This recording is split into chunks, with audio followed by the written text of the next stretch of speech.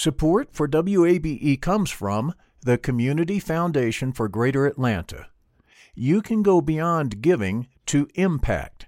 Learn more at cfgreateratlanta.org.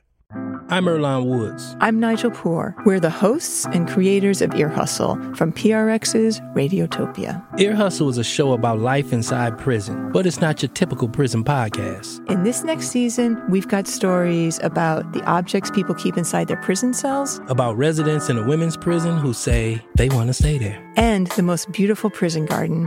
Earlonne, I will never forget it. Ear Hustle. Stories about life on the inside, told by those who live it. Find Ear Hustle wherever you get your podcasts.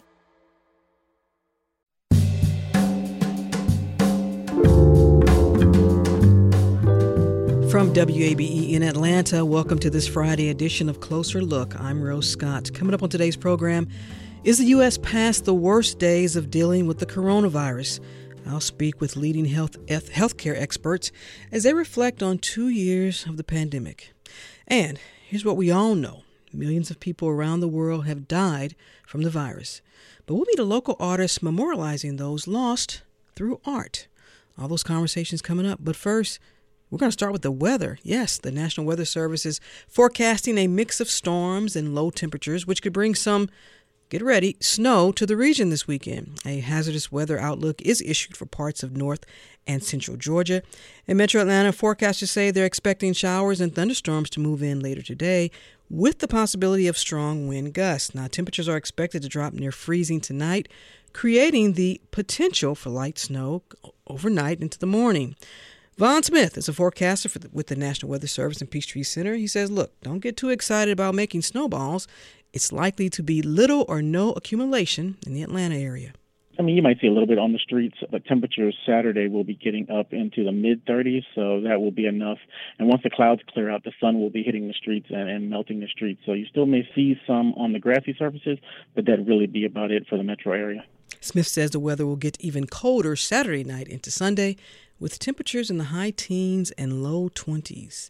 Oh, yes, they're back. The Atlanta Braves and the other Major League Baseball teams can now begin the season.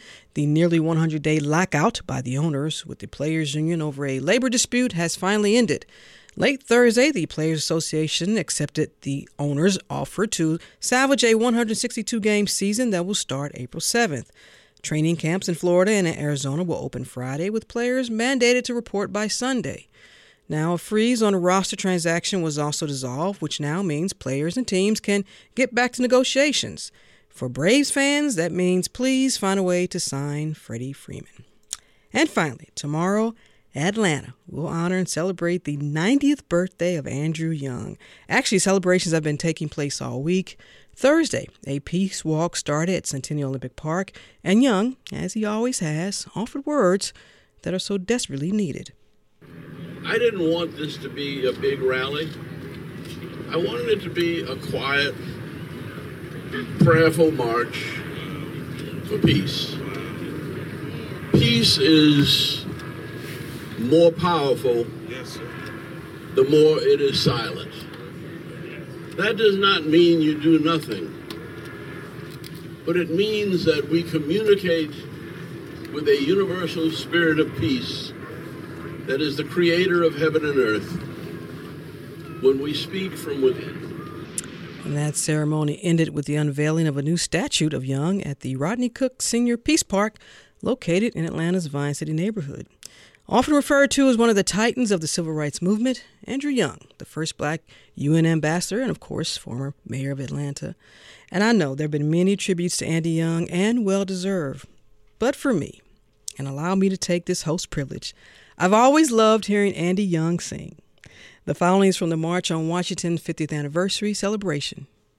Walking and talking with my mind it was stayed on freedom. Walking and talking with my mind, stayed on freedom.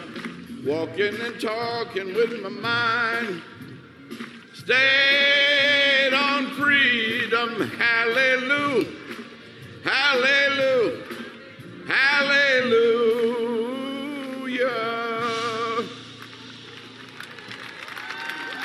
Now, 50 years ago when we came here, we came from a battle. We came from a battle in Birmingham. But that was just a few months before Martin Luther King came through to speak of his dream. He had been through bombings, jailings, beatings. He had been snatched from his jailhouse cell in DeKalb County and put in chains and taken down to Reidsville Penitentiary in the middle of the night and thought it was going to be his last night on earth. He went through the battles of Albany and Birmingham and came out victorious. But we knew that the fight was just beginning.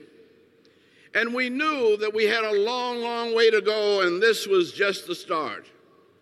Now, he came here representing the Southern Christian Leadership Conference, saying that we were going to redeem the soul of America from the triple evils of racism, war, and poverty. And you know, some years ago, I went over to Ambassador Young's office. We had a conversation about the passing of his friend and fellow activist Maya Angelou. And as our conversation ended, what did he do? Andy Young gave this reflection. And so last night, sometime during the night, she lived up to the song, "One Glad Morning, I'll Fly Away. I'll fly away, oh Lord, yes, I'll fly away." And then I thought of the other spiritual that we sing about this kind of time, that I'm going to sit at the welcome table. I'm going to sit at the welcome table one of these days. And I figured that Maya's gone to the welcome table with Martin and Mandela and her relatives, you know, and friends. And by, when the morning comes, all the saints of God will gather home. We'll tell the story how we overcome, and we'll understand it better by and by. Thank you, Ambassador Young. To this day, that clip always gets me. Yes, thank you, and happy 90th Born Day from WABE to Ambassador Andy Young.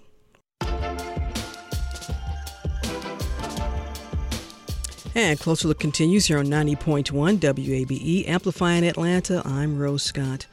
Whew, can you believe it? 2 years ago today, March 11th, 2020, the World Health Organization held a press conference on the ongoing, what we then said was the COVID-19 situation. Dr. Tedros Adhanom Ghebreyesus, head of the WHO, said the outbreak was entering a new stage.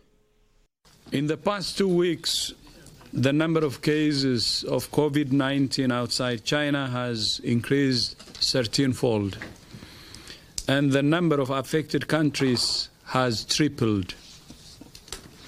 There are now more than 118,000 cases in 114 countries, and 4,291 people have lost their lives. WHO has been assessing this outbreak around the clock, and we're deeply concerned both by the alarming levels of spread and severity and by the alarming levels of inaction.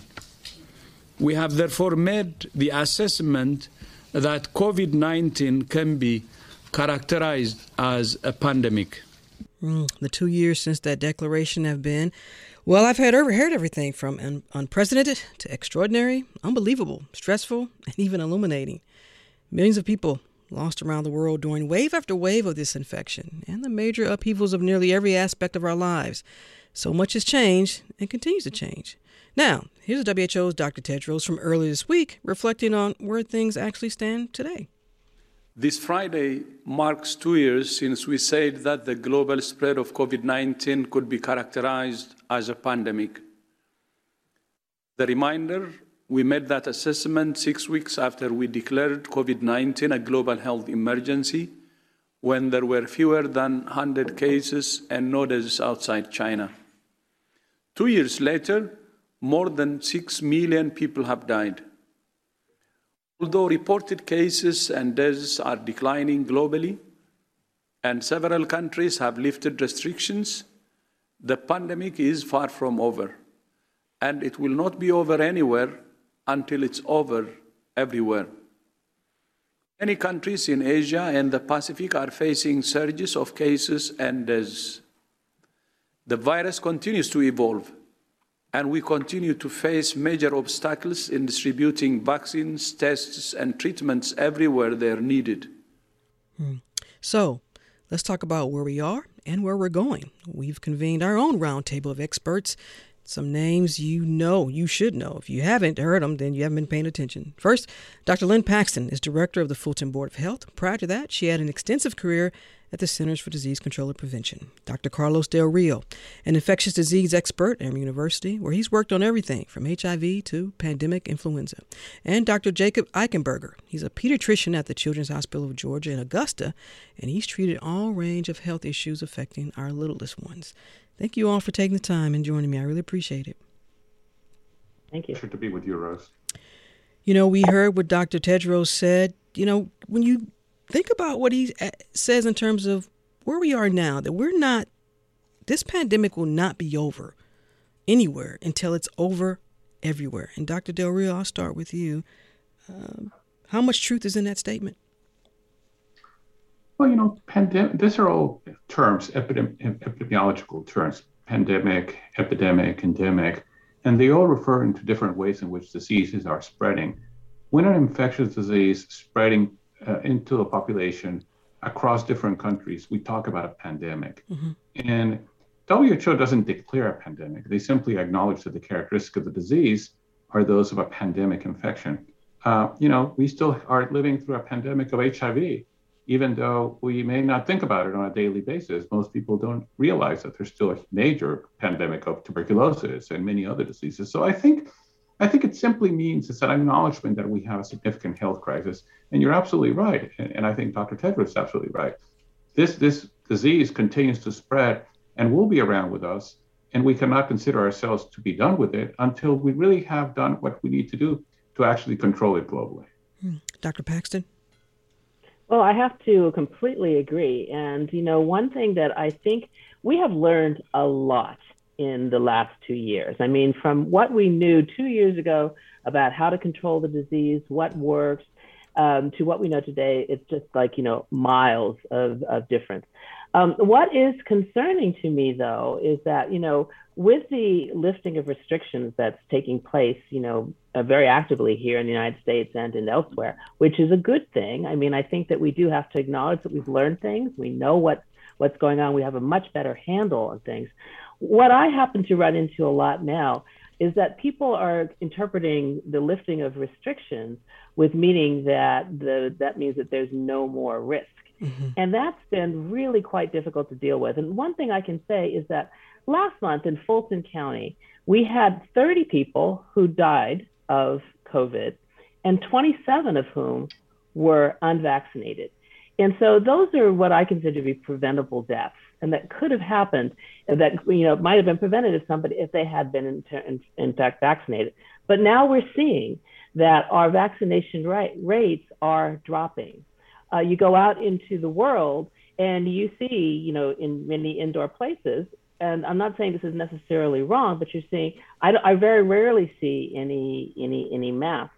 And so, I mean, I think that what we all have to keep in mind is that we're in kind of a great position right now, and we hope that it will last, but there's really no guarantee because as the head of WHO has said, this is still going on in other places, and it's not over until it's over. We live in Atlanta in an airline hub, and so what does it take? So we have millions of people coming through from different countries and from different exposures, and so we always have to be somewhat vigilant. And that's what we do in public health: is we are the people there to keep that vigil, to look at how many cases we're having, to see what's the strain on our health, on our hospitals, or do we have beds, do we have vents, are we prepared for this, and then to make recommendations for actions based on those things. So I want people to remember that yes, we're in a good position right now, which we're all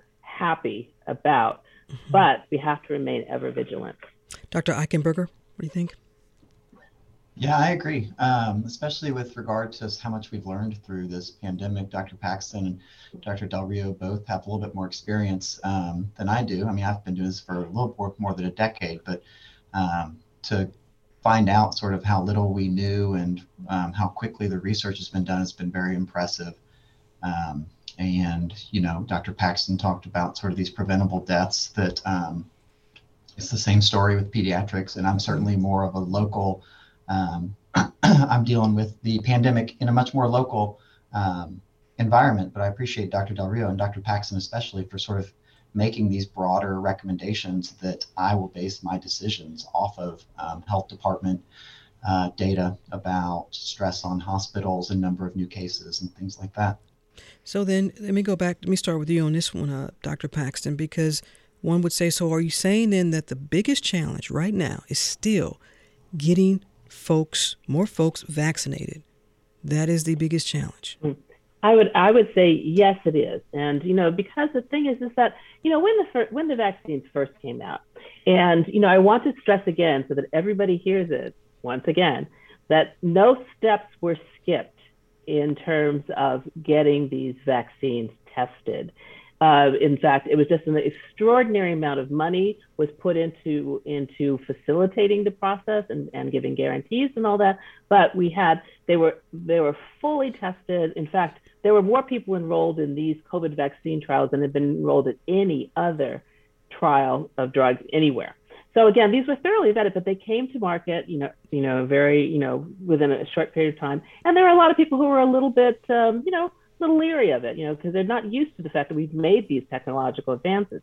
Now, what I found over the past, year plus since the vaccines have been available is that there's been a lot, as people have seen other friends getting it and being fine and being protected. We've had a lot of people have gone ahead and gotten the vaccine who were previously hesitant to do that. However, surveys tell us that now we're getting to the point where we have that really hardcore.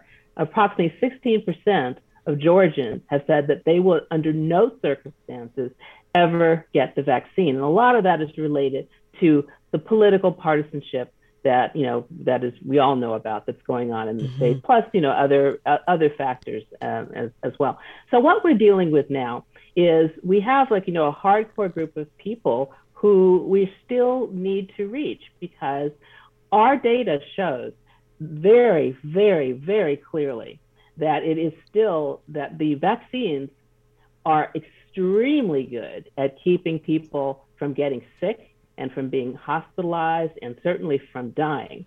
And that is largely, as has been said by Dr. Walensky and by others, this is still very much a pandemic of the unvaccinated. So we are pulling out all the stops to get people vaccinated, so that we can reduce the numbers of people who are still dying in the hospital from COVID. Dr. Del Rio, look, today we have much more knowledge than we did 2 years ago, obviously, about how to treat people with COVID-19. We have more tools to fight it, vaccines and antiviral treatments. But someone listening says, well, do we know all we need to know and have all the tools we need to bring this pandemic to a real end? Or, as Dr. Paxton said, we have to reach these people. If you haven't reached these folks by now with all the knowledge that we know, how do we convince them? Well, Rose, I'm going to start by going back to what I do most of my time before COVID, which was HIV. Mm-hmm. And you and I have talked a lot about the HIV epidemic. And, we've known this virus for many years, and we've made a lot of advances scientifically, and we've changed dramatically the way people with HIV can live a normal life.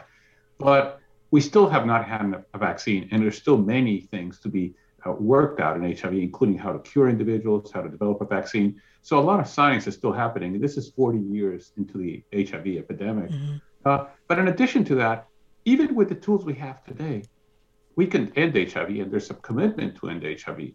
But the biggest challenge is human behavior, right? It's implementation. It's how do we make the things we know and we apply it and we make it work? Because if we did all the things we know and we applied them to the population, we could make a lot more impact than what we currently are doing. And a lot of it is also related to what we call social determinants of health. So, it's poverty, is lack of employment, is is racism, is many things, and now go forward and say the same thing is happening in COVID. So in other words, we have, except that it's been done very quickly, right on steroids. A lot of research was done, as Dr. Paxton said. Well, if many things have not worked in this pandemic, but one thing that has worked really well is research. We have developed vaccines, we have developed treatments. They're not perfect. We need better vaccines, we need better treatments, and they're being developed, but we're not yet at the end of finding the right treatments. But we have to get people to change a lot of their behaviors. And behavior means, getting a vaccine, accepting that you could be sick with it. I would tell you, I'm in the hospital, I'm still seeing people coming in with COVID. And as Dr. Paxton said, many of them still say, when you tell them they have COVID, many will say, I don't believe that's real. That virus doesn't exist. So at the end of the day, we still need a lot of information. We have to get to keep people. We have a huge epidemic of misinformation. We have a lot of partisanship. So the challenges that we have sometimes are not scientific, but are social and are political and are behavioral. And for that, we need to really all work together. This is going to take a long time to end. And it's not because we don't have tools right now, it's because we haven't been able to implement it the way we should. Dr. Eichenberger, before we go to break, I want to get your thoughts on this because your patients were the last population group to be approved for the vaccine. But did you have conversations where you still had to try to convince, or you just couldn't convince the parent to get the vaccine for that patient? Yeah, so that's happening all the time. And Dr. Paxton, Dr. Del Rio really said it beautifully. I personally have, benefited from this pandemic in the sense that it has allowed me to throw off one of the misperceptions that I had, which was that if I just provide more data and better science at a parent or adults, that if I just give them more data and tell them how good our data is and how good the research is, that is what will win someone over. I think this pandemic has shown us that there is a group of patients and families and caregivers who are not swayed by the science. It's hard to understand for people trained in performing and reading the science. There is a political and emotional, a fear-based reason. And so listening to your patients to see what the hurdle is, I wonder without the pandemic how long I would have continued trying to educate people based only on science. So I think this has improved sort of my communication skills. But this is not new either. Dr. Del Rio compares it to HIV. For me, it's all the other vaccines. People have had fear of sort of vaccines, fear that things have been developed too quickly. Every year with influenza, parents know that we developed the influenza vaccine sort of mid-year based on the viruses that are circulating in the Southern Hemisphere. And so they worry that it's been rushed and untested. But so part of this I've had experience in counseling, but I think the pandemic is going to make my counseling more effective, I hope. But as Dr. Paxton said, some of this is just very, very hard to reach patients and identify what their misgivings, their fears, etc. are. We'll pick up the conversation after this break. That's Dr. Jacob Eichenberger. I'm also joined by Dr. Carlos Del Rio and Dr. Lynn Paxton. We'll have more after this.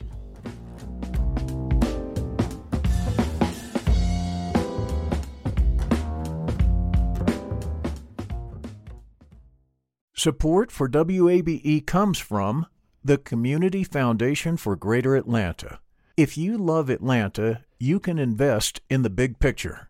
Learn more at cfgreateratlanta.org. The field of mental health counseling is growing rapidly, and Richmont Graduate University can equip you with everything you need as a licensed professional counselor while integrating your faith into your clinical practice. Programs are offered in Atlanta, Chattanooga, and online. Apply today at richmont.edu. That's richmont.edu.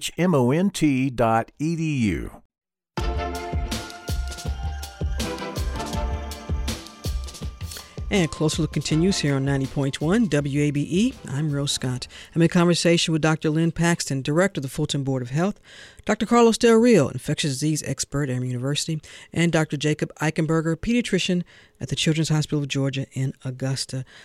I want to go back to you, Dr. Eichenberger, because I'm curious, did you lose a patient that could have had the vaccine, but the parents did not? choose to get that patient vaccinated? So our hospital has had a couple unfortunate deaths from COVID. I think the ones we've had were all prior to FDA approval for any age of children. I've had a lot of very sick children from this MIS-C, this inflammatory syndrome associated with COVID. And there are a couple studies right now that do suggest that vaccination can reduce your risk of developing this, but we still don't know enough. And so our hospital did have some deaths. It was prior to any sort of discussion about the preventable aspect with vaccination. But I think we are seeing a lot of other illnesses and hospitalizations that are certainly preventable through vaccination. Thank you for that. The Biden administration has recently announced it wants to shift how the country handles this pandemic. And so President Biden, I think last week, talking about this in a State of the Union address. Take a listen. For more than 2 years, COVID has impacted every decision in our lives and the life of this nation. And I know you're tired, frustrated, and exhausted. That doesn't even count the close to 1 million people who sit at a dining room table or a kitchen table and look at an empty chair because they lost somebody. But I also know this, because of the progress we've made, because of your resilience and the tools that we have been provided by this Congress, tonight I can say we're moving forward safely back to more normal routines. We've reached a new moment in the fight against COVID-19, where severe cases are down to a level not seen since July of last year. Just a few days ago, the Center for Disease Control and Prevention issued a new mask guidelines. Under the new guidelines, most Americans and most of the country can now go mask-free. And based on projections, more of the country will reach a point across the next couple of weeks. And thanks to the progress we've made in the past year, COVID-19 no longer need control our lives. I know some are talking about living with COVID-19, but tonight I say that we never will just accept living with COVID-19. We'll continue to combat the virus as we do other diseases. And because this virus mutates and spreads, we have to stay on guard. So stay on guard. And at the same time, talking about now so many people can go maskless. And Dr. Del Rio, I want to go back to what you said, because that's a message depending on whom you ask. Some people are like, okay, cool, discard the mask. Others are still, okay, so can you understand that message being a little bit mixed for folks? And that's part of the problem, too, for those folks who are unvaccinated. Well, Rose, I think that, messages and the use of tools has to change depending on what's happening out there, right? And I think a little bit about, let's say if you live in South Florida, having hurricane shutters that you install in your windows. If there's a hurricane coming, you put the shutters on. When the hurricane is gone, you take them down and you store them, but you don't throw them away because you may need them for the next hurricane. Right now we are having a period in which we're seeing low transmission of the virus after having a huge Omicron wave. That doesn't mean that we may not see another wave, but right now is the right time to say, well, we can go maskless. That doesn't mean that in 2 weeks, in 2 months, in 6 months, we will be maybe seeing a new variant, a new wave, a new increase in cases, and therefore our decision to use a mask will change. I think what you're also seeing right now is a shift from public health sort of giving recommendations and giving mandates to really moving more into a personal decision-making and more what I'd like to call, personalized public health. In other words, I may decide it's appropriate for me to wear a mask because I'm older, I'm immunosuppressed, I'm taking care of an immunosuppressed person at home. There may be many reasons why I want to take more protections than somebody, a 20-year-old, college student who has been vaccinated. The chances of that person getting COVID and getting sick from COVID are extraordinarily low, and the chances of them dying of COVID are almost zero once they've been vaccinated. So that person may be able to do more things than somebody who is, 60-year-old and a renal transplant recipient. Now, everybody needs to wear a mask because there's a couple of people out there that need to be protected? I think, at some point in time when there's a lot of transmission, that makes a lot of sense. But when there's not a lot of transmission, I think we need to take advantage of what's happening. So I think we need to also understand that we need better access to care, because I think at the end of the day, testing is going to make a big difference. Mm-hmm. And also the use of antivirals. And as antivirals are being more readily available, this is going to change. And that's why the president has proposed, this sort of a test and treat strategy, in which if we can get somebody tested quickly and get them on antivirals very quickly, I think we can dramatically change the perception of risk. It will be very different to think about, okay, I tested positive, but I can get a drug. I'll take that drug, and my risk of getting very sick is going to decrease significantly. So things change, and as a result of that, the recommendations also change. Well, Dr. Paxton, let me ask you this, because a listener just put up a tweet saying they couldn't believe that one of the guests said we're in a good space regarding the virus, when considering that in some states, we're still seeing deaths increase. So what does a good space look like then? Is it fair to say that we need to get to X number? Remember when the whole herd immunity, when all that conversation was going on and people kept saying, okay, when we reach herd immunity, everything's going to be great or whatever. What does it look like where we can say, or should look like when we can say, all right, we're on the other side of this, or are we already on the other side of this? Yeah, well, I don't think we're on the other side of it. And I'll explain that. To me, good space is clearly a very relative term in terms of the fact that when we compare ourselves, the height of the epidemic was very, very recently. It was in January, mm-hmm. in which we in Fulton County were seeing close on 2,000 new cases every single day. Our ICUs were filled. People were unable to go in and see their doctors. They were unable to get other care that they'd had to postpone because of the ICUs and all that being filled. Now, what we have now in comparison to that is yesterday in Fulton County, we had 65 new cases reported to us, mm-hmm. contrasted to the nearly 2,000, only less than 2 months ago.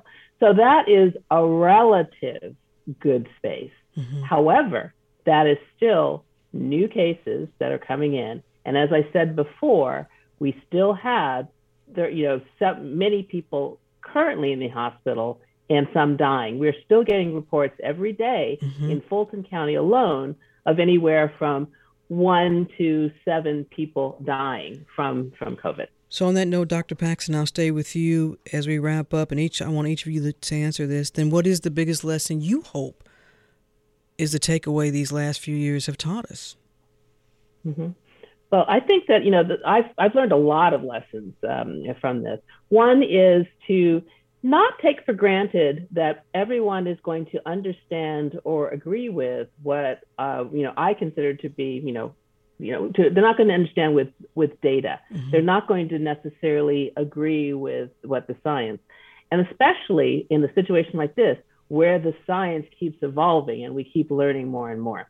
So what I have learned is that not to consider the public as a great monolith, all of whom, if I can just give them enough data and enough facts, they're going to understand, they're going to do what I suggest. No, what I've learned is that we in public health, we have to be flexible. We always have to follow the science. We absolutely have to do that. Okay. But we have to realize who we're talking to, and we have to modify our messages for who's listening to us. Dr. Eichenberger? Yeah, thank you, Dr. Paxton. I agree that that's the mistake I made. It sounds like you may have known it way before me, mm-hmm. but I think one of the things that I would want people to know is that the changing guidelines, the changing recommendations are not a result of bad science or lack of knowledge. It's a result of new knowledge and greater understanding. And that just as we continue learning, I think being receptive to changing recommendations, just as the situation changes. We use terms in medicine that don't mean what they mean literally. I have very sick patients that on the day they are going home, I say, oh my gosh, you look great. They're still really sick. It's just they are much better than they were. And so, we say things in a relative way, but certainly allow us to clarify and ask us questions. And I think all of us here just really love to educate as part of our jobs. Dr. Carlos Del Rio, I'll give you the last word. Well, Rose, I think there are several things. Number one, I think this epidemic has taught us humility, right? I think if 2 years ago we would have said, 1 million Americans are going to be dead and 5 million people globally, everybody would think we were crazy. So I think every time we try to predict, we say this is over. We learned that we need to be humble and that we really don't know what's going to happen. Number two, I really think it has, again, emphasized the importance of social determinants of health and health inequalities. And longstanding health inequalities are not new to COVID. They're here. They've been a long time, but COVID has really brought them to the front line. And I would hope that as we come out of COVID, we really finally address health inequities in our country, because we cannot continue having health inequities in our country. We cannot continue having people have disparities. African Americans and Hispanics die at much higher rates than whites. And we really need to be sure that we address that. And finally, it has shown us the value of science. Investing in science has paid off, and we need to continue investing in science, because this is not the last pandemic we're going to live. Dr. Carlos Del Rio, infectious disease expert at Emory University, Dr. Lynn Paxton, director of the Fulton Board of Health, and Dr. Jacob Eichenberger, pediatrician at the Children's Hospital of Georgia in Augusta. Thank you all for taking the time. As always, we appreciate it. Thank you. Thank you.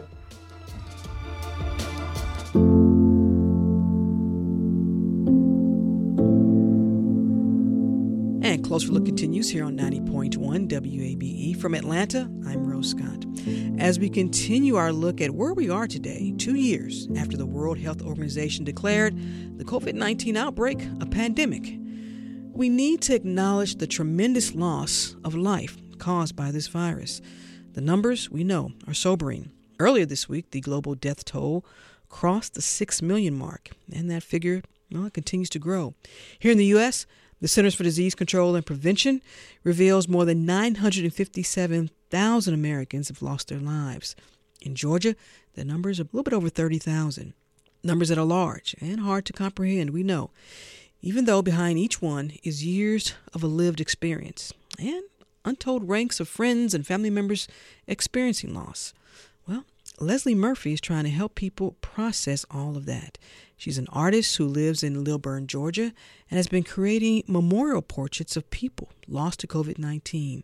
And these aren't ordinary pictures. They are made entirely of text, and they're inspired by the words of friends and family members. Leslie joins me now. I'm also joined by Caitlin Doyle. She's a poet who's currently a visiting professor and writer in residence at Washington and Jefferson College in Western Pennsylvania. You'll hear why she's joining us in just a moment. Thank you both for taking the time. I really appreciate it. Thanks for having me, Rose. I'm so excited to be here. Thank you. Caitlin, I'm going to start with you. Can you tell our listeners about Sean? Yes.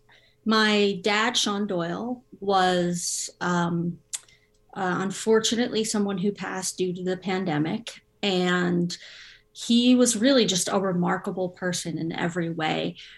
He came over from Ireland in his 20s, and he fought in Korea, and then he moved to New York City. And when he was in New York, he started a bar called the White Horse Inn, which became a really popular hotspot for artists and writers. And he was himself an artist and writer, and he was just dazzlingly brilliant. And this is one of the reasons why when I saw what Leslie Murphy was doing with her artwork, I was so drawn to the possibility of having my own father's portrait made, because she builds the images of the people involving words that pertain to their lives. So words that you send her from friends, family, words that describe the person's biography, that describe their personality.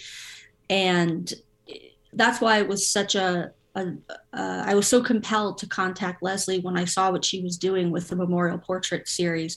She put a call out on a grief group on Facebook for people who'd lost people to COVID. And I saw the incredible work, and I just connected with it because I couldn't think of a better way to memorialize somebody like my dad, who was so into the arts and literature, than with a portrait made out of words. So I sent along a photo of my dad and a lot of words about his life. And she made this portrait that is we treasure it so much within my family. I have it on my walls. My family has copies of it on their walls as well. It's a beautiful memorial of him. And it also helped a lot with the grieving process, because it was one of the first kind of tangible things that happened to mark him passing shortly after he passed. And Caitlin, your father, Sean, died in January of 2021. His battle with the virus, was there a point where you all thought maybe he could overcome it, he would recover? Yes, there were a number of moments along the way when that seemed possible and even likely. The nature of having somebody in your family hospitalized with COVID is that there are just constant ups and downs. There's constant changes that give you hope, such as their oxygen levels seeming to go up or their appetite seeming to return. And then the next day, their oxygen levels might crash again, and then you might be back in scary territory. So there was a lot of ups and downs. We all held out hope really right until the end. And he was intubated actually on my birthday on New Year's Eve. And I think that was where the full reality of it hit. And so it's a strange process because you don't get to see them at all. Of course, at that point, nobody was being allowed to visit. This was before vaccines. So you're seeing them however you can in whatever spare moments that the hospital staff, who were working incredibly hard and overworked, can find moments to Zoom with him on a tablet they have. We were able to see him in short flashes. Some of the times he could barely talk because he would be getting oxygen. And so it is a very hard way to lose someone because of that lack of ability to be there in person. Leslie, this is where we bring you into the story. And I want to take a step back. How did you come to do this kind of work in the first place? I started making these portraits in earnest in 2017 as I was mourning the loss of my own father. He had passed away as a result of complications from diabetes, and I was working on a memorial word portrait of him to kind of process that loss and just kind of pouring everything I wanted to say both to him and about losing him into the work. And as I was working on his portrait, news of the Las Vegas shooting broke, and I was just immediately struck by how many people were just suddenly going through the exact same gut-wrenching pain of losing a loved one that I was going through. And I decided then that I would start reaching out to people who had lost loved ones to gun violence to start offering to make memorial word portraits for them. And when COVID hit, just after months of watching the death toll climb and just feeling so helpless and anxious about all of it, I just really wanted to do something. So I decided to start reaching out to people who had lost loved ones to COVID. And I wanted to bring the humanity back to the conversation about loss, particularly when it's something like COVID deaths or gun violence, where it's just so huge and unrelenting. It just almost feels like this white noise of tragedy. So I really just wanted to call attention to the fact that these are actual people. It's not just numbers, real people. And where did you look to seek to even make this offer? I heard Caitlin mention, the group, online group. Is that where you started? Yeah, I was on Facebook and I started looking for grief support groups, and I contacted one of the group's admins and asked if I could, reach out to people who might want to have portraits made for a series of artwork that I wanted to start. And I was immediately overwhelmed by how many people wanted to have a portrait made. And right now I'm on my 28th COVID portrait, so I'm still doing them. And I just wanted to give back. I know how hard it is to go through that loss, and also how helpful art making can be in processing loss. I just wanted to share that with other people. I have to tell you, these are absolutely stunning, and they tell a story. Caitlin, when you saw Sean's portrait for the first time? I was blown away by the had so many different reactions. I was blown away by the level of skill in it, how well done it is, how much it looks exactly like him, and how the entire thing is built out of words. How if you stand away from it a fair enough distance, you can't necessarily tell. And then when you walk up, you see all the words. And I spent a lot of time reading them all. And it kind of connected me to what it was like writing them all when I sent them Leslie's way. And so I immediately knew when I saw it that this was something that honored him in remarkable ways because it was so well done and because it was so deeply personalized to him. And it actually, in the background of the portrait that is made out of words about him, there's also words that he wrote in his own handwriting that I sent along to Leslie. So she incorporated that into the portrait. So really his very essence and personality are in the portrait, radiating out, because you even have his handwriting in the background. So it's a remarkable thing that she made from an artistic point of view. And then the level of personal meaning to it is really hard to even put into words. Caitlin, there is perhaps no exact substitute for your father, for Sean, obviously. But is there some sense of processing through the grieving process, whatever that is? Is there anything cathartic about having this memorial, this portrait of your dad for you? It really is. This is partially because one of the things that happens when you lose someone, and lose someone in a way like this, is that you're at sea as to figure out what words could do them justice, how to remember them in such a way that you're doing them justice. And so when this, with the incredible amount of personal attention and detail to who he was and to what his life was, and the words that pertain to his life came into my view when she had finished it, my breath was just knocked out of me, because it felt like, wow, this was something that had allowed me to do justice to him in remembering him, because of how well done it is and because of the content of it.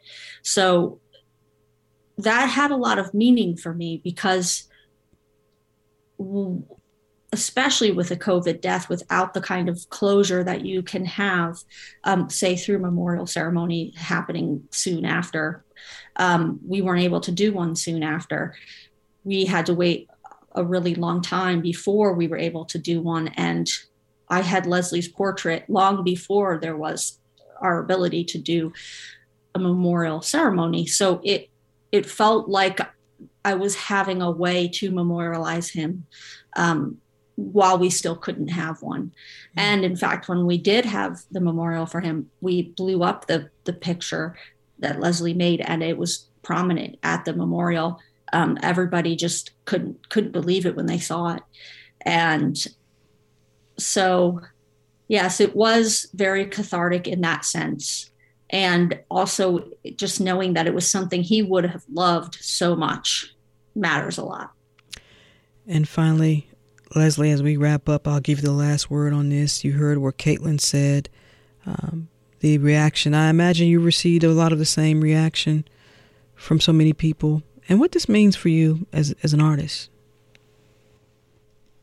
Well, as an artist, it feels good to know that I'm making something for someone that's truly meaningful, and it feels really fulfilling to try to help honor someone's memory who's passed. And it's kind of hard to wrap my head around, but it fills my cup, if that makes any sense. It feels good to do nice things for people, and it's also kind of a way to honor my own parents and their memories by making work that reflects the values that they raised me with. And it feels good to know I'm setting a good example for my kids. And the thank you emails that I've gotten from some of these people have literally brought me to tears. And it's just been a very moving experience for me as an artist and just as a person. How much longer do you think you can or want to continue to do these? Well, I still have probably about 15 people who have been promised portraits. So I'm definitely going to finish up at least those. And then I might move on to something else. I might keep it going. But right now, I'm not going to take any more requests just so I can just finish what's on my plate and just kind of reassess whether or not I want to continue or move on to something else. Leslie Murphy is a local artist who's been memorializing people lost to COVID-19 through amazing work with these portraits. Caitlin Doyle lost her father, Sean, to COVID-19 in early 2021. He's one of the people featured in Leslie's work. We'll have a link, Leslie, to your wonderful work on our website. Thank you both for taking time. Thank you for sharing. I really appreciate it. Thank you, Rose.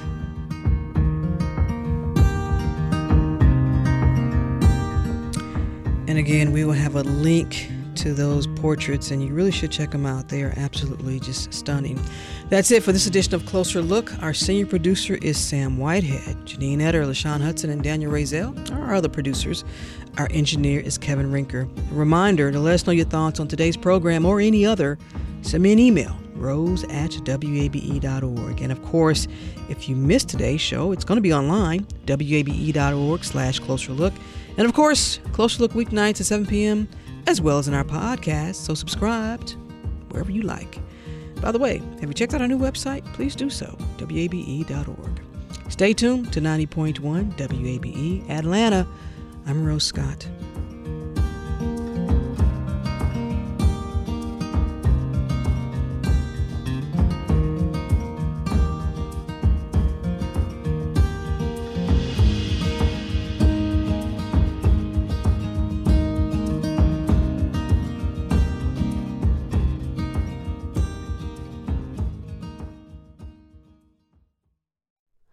Hi, it's Terry Gross, the host of Fresh Air.